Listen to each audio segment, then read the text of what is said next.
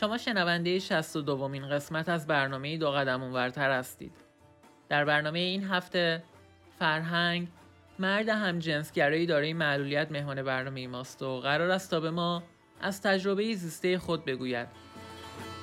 بیا که مستم از شور نگاهش لاله لاله، بیا که مستم از شور نگاهش لاله لاله، شدم دیوونه چشم سیاهش لاله لاله، زنم بر دفچنان مستان رقصان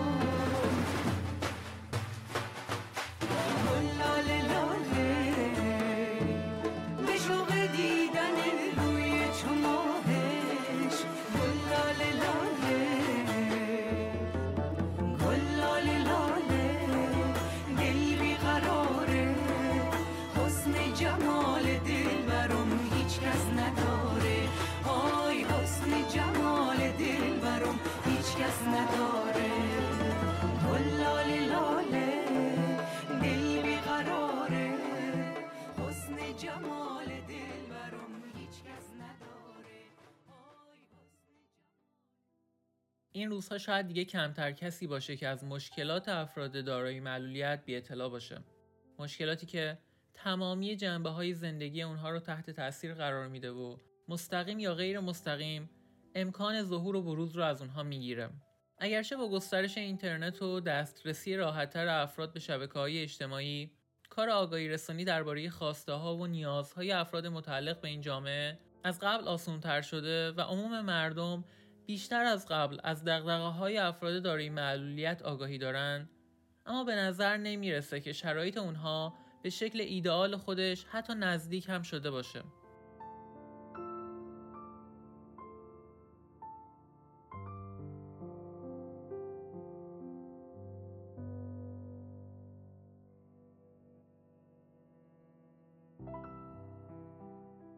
اما مشکلات یکی دوتا نیست. مربوط به امروز و دیروز هم نیست. برای نمونه سالهاست شاهد کمبود زیرساخت‌های لازم برای عبور و مرور آسون و بی‌دغدغه افراد دارای معلولیت در اجتماع و مکان‌های عمومی هستیم.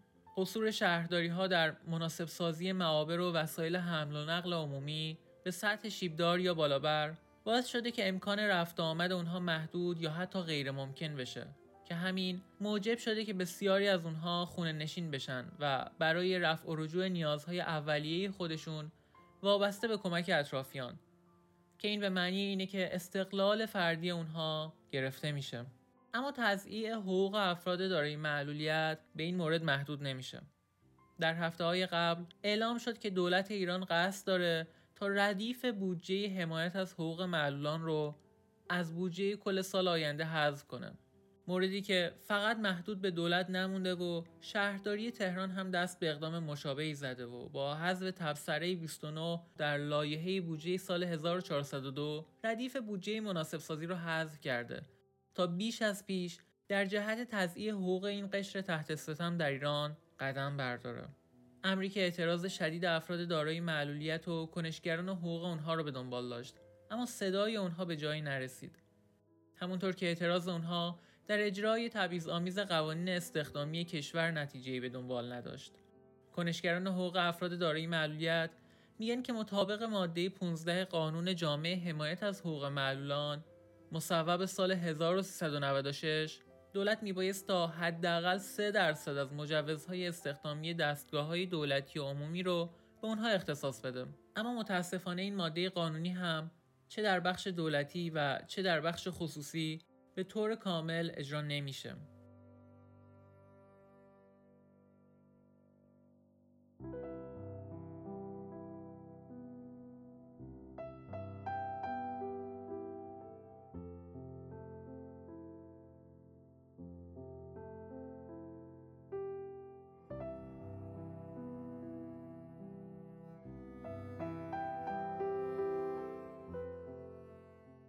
وقتی به تجربه زیسته افراد دارای معلولیت گوش میکنیم، میبینیم که بسیاری از اونها از نبود دانش لازم در بین افراد جامعه وقتی که با اونها روبرو میشن گله دارن به نگاه ترحم‌آمیز و محبت‌های اغراق شده اشاره می‌کنند، از نگرش‌های منفی رایج گله دارند وقتی که اونها رو فاقد توانمندی یا ناکارآمد می‌دونند و با اونها همچون جامعه افراد غیر معلول برخورد نمی‌کنند و در آخر اینها رو جز عواملی می‌دونند که در به حاشیه رانده شدن و انزوای هرچه بیشتر افراد دارای معلولیت نقش داره.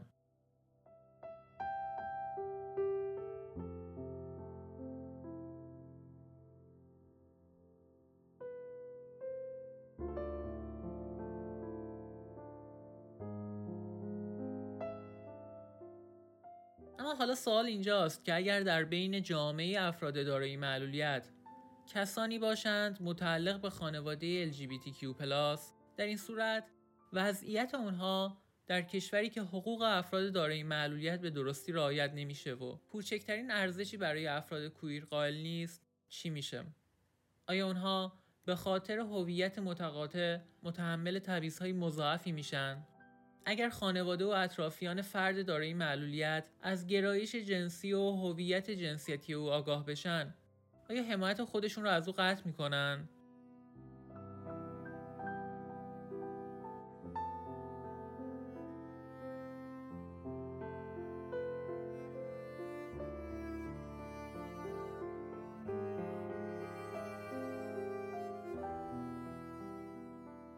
امروز فرهنگ، مرد همجنسگرایی دارای معلولیت مهمون برنامه ماست تا به این سالها پاسخ بده و از تجربه زیسته خودش به ما بگه. فرهنگ جان سلام، خیلی خوش اومدی به برنامه دو قدم اونورتر. سلام علی عزیز، سلام به تمامی شنوندگان. من فرهنگ هستم، 34 سال دارم، با معلولیت جسمی حرکتی شدید و از جامعه LGBT. اگر بخوام به صورت واضح بگم، من از همون اول خودم رو احساس می‌کردم که حسم نسبت به همجنسم نزدیکتر هست. از اولی که گفتم منظورم از دوران کودکی کلاً بیشتر مچ می‌شدم با پسرها و دوست داشتم پسرها رو بیشتر احساس چجوری بگم آرامش میکردم و احساس نزدیک بودن باهاشون، تا اینکه دیگه دوران راهنمایی بودم. اون دوران میدونید دیگه سن بلوغ هست و وقتی که صحبت میشد با همکلاسی ها، اینم باید خاطر نشان کنم، من از اول با بچه های عادی بزرگ شدم. یعنی نمیدونم منظورم رو کامل متوجه شدیم یا نه، با بچه های سالم دوران تحصیلم و گذروندم و ارتباط دارم و داشتم.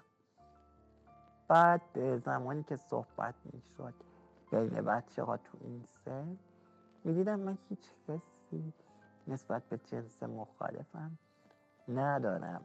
هیچ اون حسی که در دوران بلوغ هست تجربه میکنن اطرافیان من ندارم و بالعکس بقیه اطرافیانم هستم و فکر میکردم فقط من اینطوری هستم و این مشکل من هست. تا اینکه اون زمان ما اینترنت ها به صورت دایل اپ بود و نمیدونم شماها به خاطر دارین یا نه، برنامه یاهو مسنجر بود.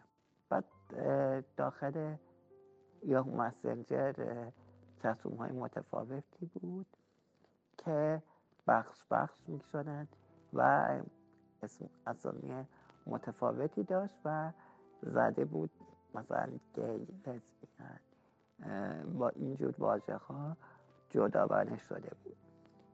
سن من سن کنجکاوی بود و من معنی این کلمه رو حقیقتا نمیدونستم، تا اینکه یک روز اومدم داخل برنامه و سرچ کردم که معنی این واژه گی چی هست، چی میتونه باشه. قبل از اینکه بخوام اطلاعاتی داشته باشم، کلا زمانی که سرچ کردم معنیش رو کم کم فهمیدم آره این یک حس خدادادی است و میتونن آدمای دیگه هم داشته باشن، غیر از من هم هستن افرادی با این حس. و اونجا بود که دیگه من هی اطلاعاتمو زیاد کردم دربارش و تونستم حسمو پیدا کنم.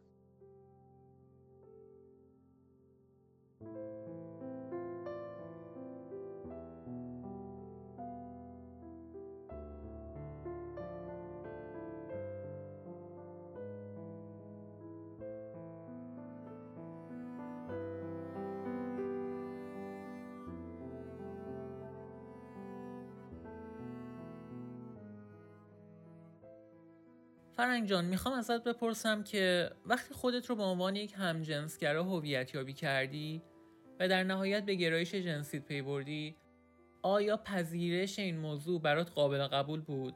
از این جهت این سوال رو میپرسم چون هستن کسانی که به دلایل زیادی از جمله نگرش منفی جامعه یا اطرافیان در مورد افراد LGBTQ یا اعتقادات دینی و مذهبی که دارند یا دلایل دیگه، وقتی پی میبرند که عضوی از جامعه افراد LGBTQ هستند، سعی در سرکوب خودشون و پنهون کردن اون چی که هستن میکنن و شاید دچار افسردگی یا مشکلاتی از این دست هم بشن. آیا تو هم درگیر چنین مشکلاتی شدی؟ ببین میتونم بهت بگم من همون زمانی که هی در مورد برنامه احساسیم مطالعه میکردم و دنبال میکردم، تونستم راحت قبول کنم که این حس فقط تنها منو شامل نمیشه.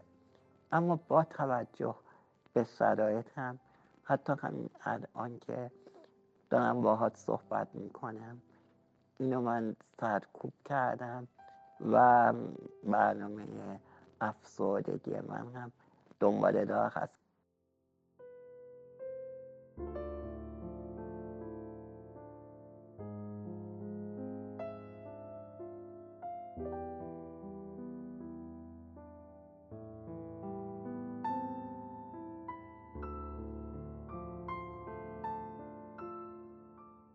فرهنگ، موضوعی که الان میخوام بهش بپردازم شاید تجربه سایر افراد رنگین کمونی دارای معلولیت یا حتی کسانی که رنگین کمونی نیستن اما هویت‌های دیگه‌ای دارند باشه.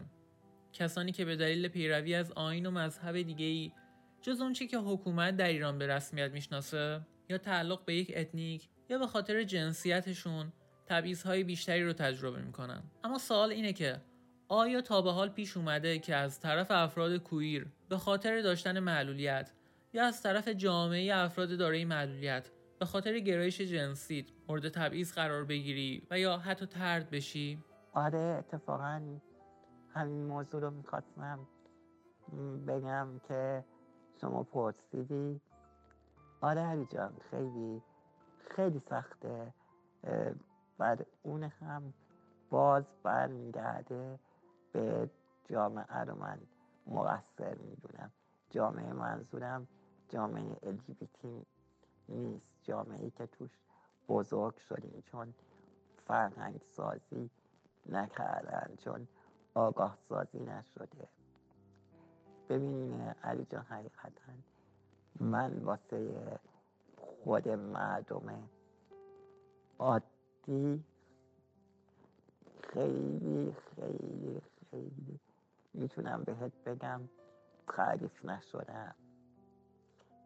و این شما فکر کن داخل همحسهای خودمون خیلی بیشتر. چجوری بهت بگم، نمیتونن باور کنن که کسی میتونه تو این شرایط باشه و از همقصه‌های خودشون هم به حساب بیاد. و متاسفانه نمیدونم چقدر تجربه داشتی در زمانی که ایران بودی، خیلی سخته که درک نمی کنن. خیلی سخت هست این درک نشدنه و توی این قضیه جایی که بخوایم پشت همو داشته باشیم نداریم و متاسفانه بگم چیزای اینجا ملاک هست که من ندارم اونا رو. میتونم بهت بگم تو یک کلمه ظاهر، اندام، بادگیری و تمام روی این محورها میچرخه. از طرف دیگه اینم ترسی که بهت میگم بوده، ترس از دست دادنه، چون این ترس رو من دارم و تجربه هم کردم، به خاطری که میان جلو جهت کنجکاوی. بعد میدونید خب برای من خیلی سخت‌تر هست. من اون احساس آرامش رو میکنم زمانی که با طرفی دوست میشنم، آشنا میشم، چون به ندرت پیش میاد و سخت من جلو میرم. خیلی تو ارتباط گرفتن خودم سعی میکنم، به قول معروف ریزبین باشم، میرم جلو، صدمه‌ای نخورم، صدمه‌ای نزنم. ولی متاسفانه اینو تجربه کردم، جهت کنجکاوی میان جلو و بعد اونم انسان طرف مقابل میرن. این تنها شدنه منو خیلی بیشتر اذیت کرده تا اون آشنایی یا میگن ارتباط بگیر.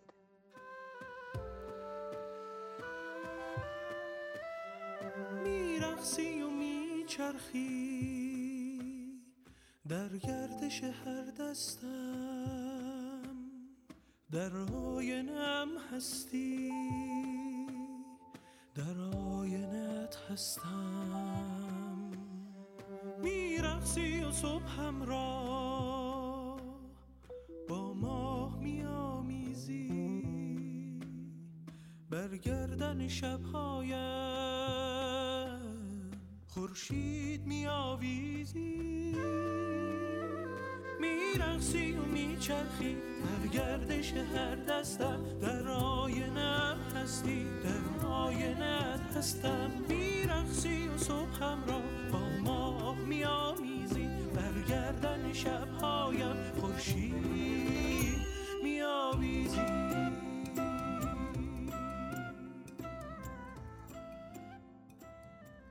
سوالی که الان ذهن منو با خودش مشغول کرده اینه که آیا خانواده تو از گرایش جنسی تو مطلع هستند یا نه؟ آیا تا به حال سعی کردی به اونها این موضوع رو بگی؟ نه، اطلاعی ندارن و منم دوست ندارم اطلاعی داشته باشن تا در حال حاضر، چون نمیتونن این قضیه رو هضم کنن و واسه من هم کلا این دونستنشون خیلی سخت هست، هم برای خودم هم برای اونها. واسه همین تا الان میتونم بگم خبر ندارن، چون میدونم دیگه آدم زندگی میکنه پشت بند خیلی چیزا رو، میدونه که چی میخواد تا حدودی پیش بیاد. با توجه به این نه، فعلا خبر ندارن. خیلی ها از دوستا میگن بهتره بدونن، راحت تری، ولی چجوری بگم، اصلا خانواده من توی شرایط من درک نمی کنن حتی نیاز جنسی رو، چه بشه به این قضیه بخوان پی ببرن. هضمش براشون خیلی سنگینه و این اذیت شدن اونها باعث اذیت شدن خود من هم خیلی بیشتر میشه.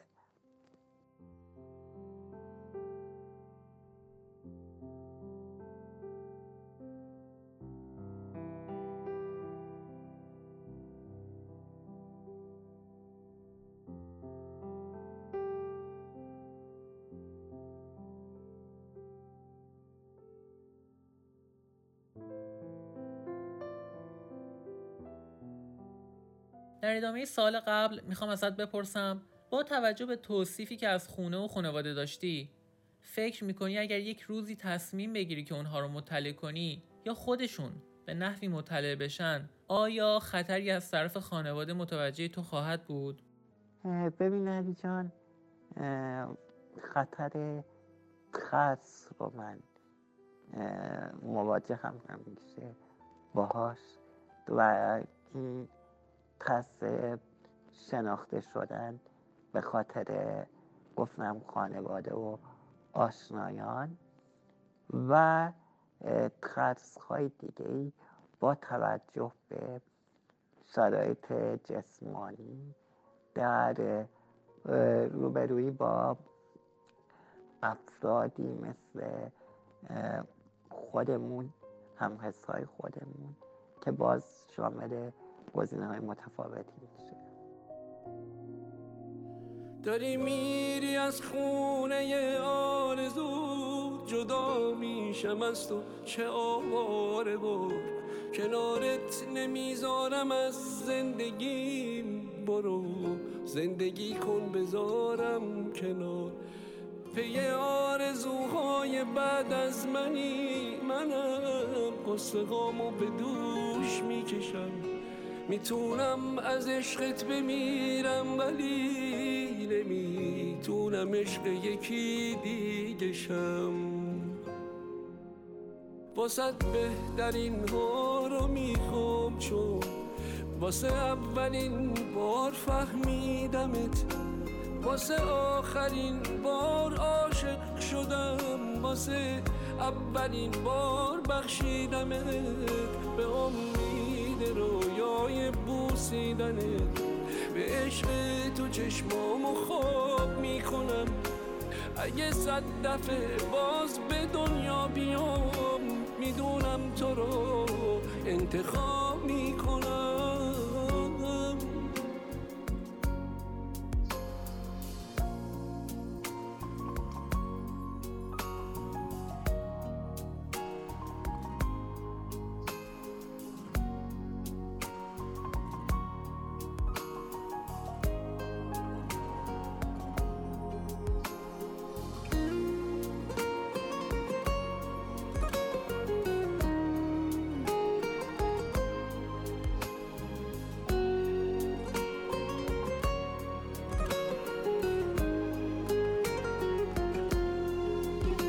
اگه بعضی وقتا دلت تنگ شد، یه گوشه مثل من فقط گریه کن، رو اون نامه که تشنه حرفته، به جای نوشتن فقط گریه کن، همین که دلم با توه کافیه، نمیخوام بدونم دلت با کیه، من آلودم اما نجاتم نده، که آلوده بودن به تو پاکیه، واسه بهترین ها رو میخوام چون واسه اولین بار فهمیدمت، واسه آخرین بار عاشق شدم، واسه اولین بار بخشیدمت، به امید رویای بوسیدنت، به عشق تو چشمامو خواب میکنم، اگه 100 دفعه باز به دنیا بیام میدونم تو رو انتخاب میکنم.